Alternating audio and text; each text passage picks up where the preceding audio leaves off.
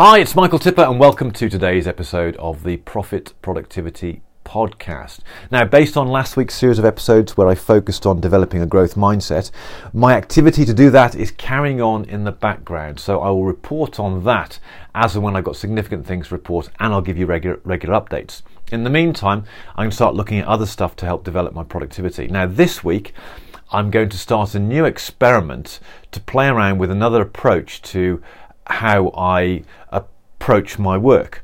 Now, since I started doing this podcast, in fact, long before, I have planned every single day the night before. And I do that because it allows me the time to reflect on the previous day, allows me to plan what I'm going to do the following day, and then it gives my brain and my subconscious time overnight to process that. And I've often come up with some really great ideas overnight or first thing in the morning that have supported the work I'm doing for that day. So it's a really powerful approach. The way I do it is I use a paper and pen approach. I like the paper and pen approach. It gives me something physical. It makes the things I'm going to do more real than having it on my smartphone or device, because as soon as I switch it off, it disappears. Whereas with the paper and pen, and I've got a clipboard, I carry it with me all around me. It allows me to focus on what I'm trying to achieve. So, take a piece of paper, I turn it landscape, I divide it in half. On the left hand side, I'll write the times in the vertical column from 6 o'clock till midnight every hour. On the right hand side, I'll write out what my priority for the day is and the other tasks I also want to achieve. And then that's how I approach the day. Now, I've experimented with blocking out specific periods of time for the priority and the other tasks, and I've experimented with just identifying my free time and then working out which order I'm going to do with them in, and just do them until they're done. And I've played around with both of those. I'm still not sure which one works best for me because my approach to work hasn't been too constant yet, but I've got both options open to me.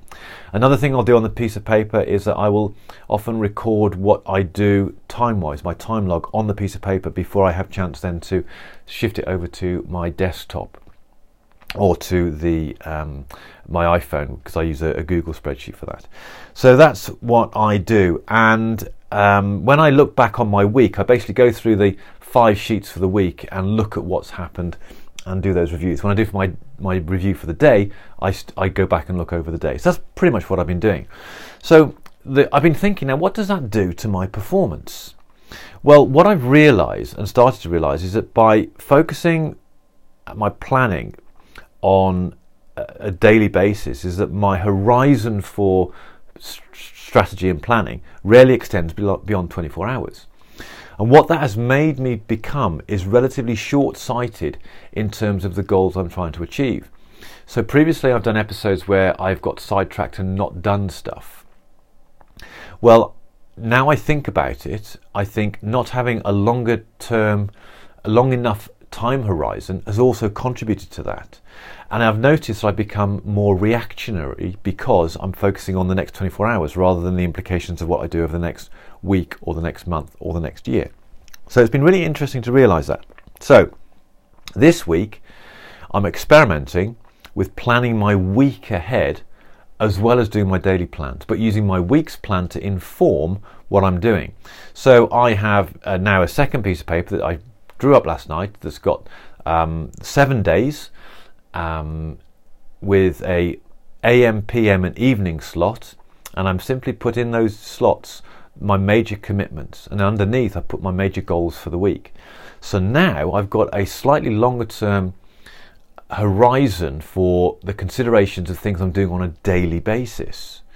So whereas on a daily basis I can work out what I'm doing minute by minute and make priority decisions on a daily basis, now I'm transferring that principle to a longer level. So I've now got this map of what I want to achieve this week, and I'm allowing that to inform how I plan and do my daily schedules.